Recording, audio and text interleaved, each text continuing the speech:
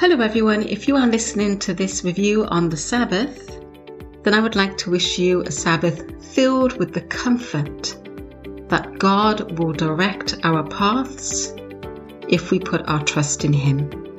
This week's review is for the program Praise Him Now, which has special editions. This review is for special edition number 5.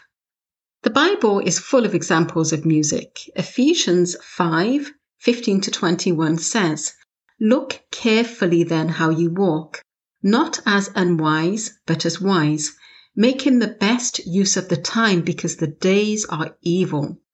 Therefore, do not be foolish, but understand what the will of the Lord is, and do not get drunk with wine, for that is debauchery, and be filled with the Spirit, addressing one another in psalms and hymns and spiritual songs, singing and making melody to the Lord with your heart, giving thanks always and for everything to God the Father in the name of our Lord Jesus Christ, submitting to one another out of reverence for Christ."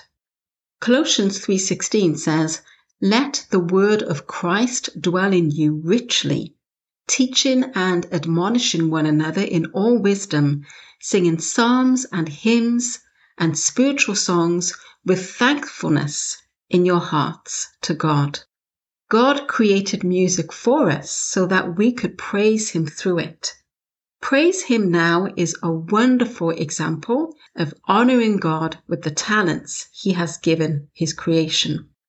Ryan Day and Tim Parton's voices and Tim's piano playing are such a good match, and their conversations about how God is instrumental in their lives is a blessing to those listening in.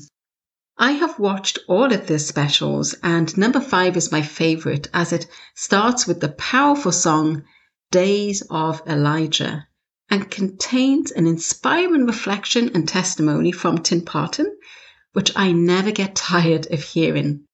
The first time actually I heard it, it hit right in the spot of my life. I really needed to hear that testimony on that particular day. So I really appreciate the work that God is doing through these men of God. Praise Him Now can be accessed free on YouTube via the 3ABN Praise Him Now music channel.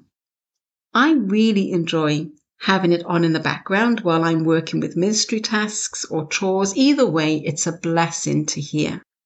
I will leave the direct link in the podcast intro. I'm excited at the thought of you experiencing this wonderful moment of praise. To God be the glory in Jesus' name. And just a wonderful Sabbath to all who are listening right now. Thank you for listening to this review. Until next time, peace be with you.